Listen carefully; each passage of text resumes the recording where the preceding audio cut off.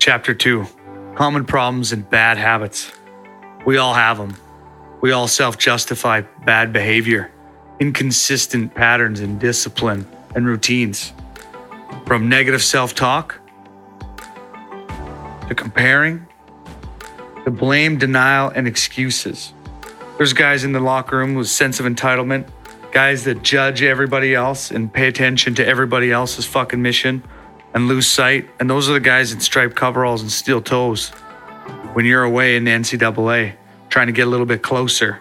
So these common problems are all things that we face. It's what the fuck you do with it that makes the real difference. And that's where you galvanize your character. It's called a blood check, which is a test of character. Can you get through these negative self-talks and bad habits? Whether it's a piss poor attitude or you're future tripping and worrying about shit that's so far down the road that you lose sight of the opportunity, and the only lesson you get from this is hindsight when you're fucked. And what you were so close to is now so far away.